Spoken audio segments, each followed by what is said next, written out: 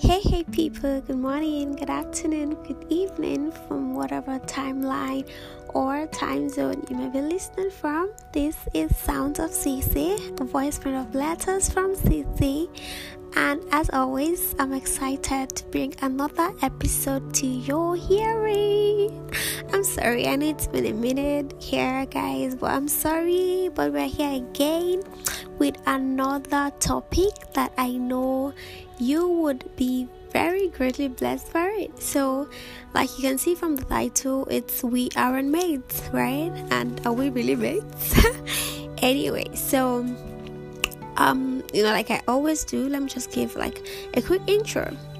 So one day I stepped out of the house, wanted to have a quiet time, and the house at the time was a bit noisy, so I decided to step up. Okay, so I found a seat under a shade, under the shade of a tree, So I looked around and I was just meditating, just really wanted a quiet time. So I looked around and I saw a bird, those type of birds that hover over a big tree, you know what I'm talking about. So I saw the bird, but what I'm about to share it's not really fascinating, it's not new, it's not something that you've not experienced before, but that day I sort of saw differently. So back to my story, guys.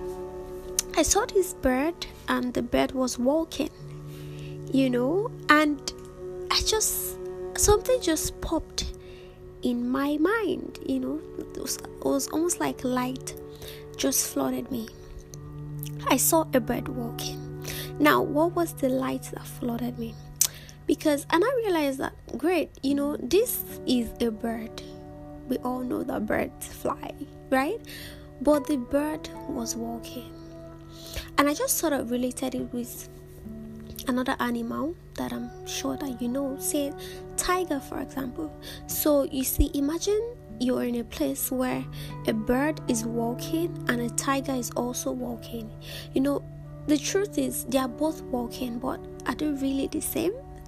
They are both walking on the ground, but are they really the same? A bird has what a tiger never has.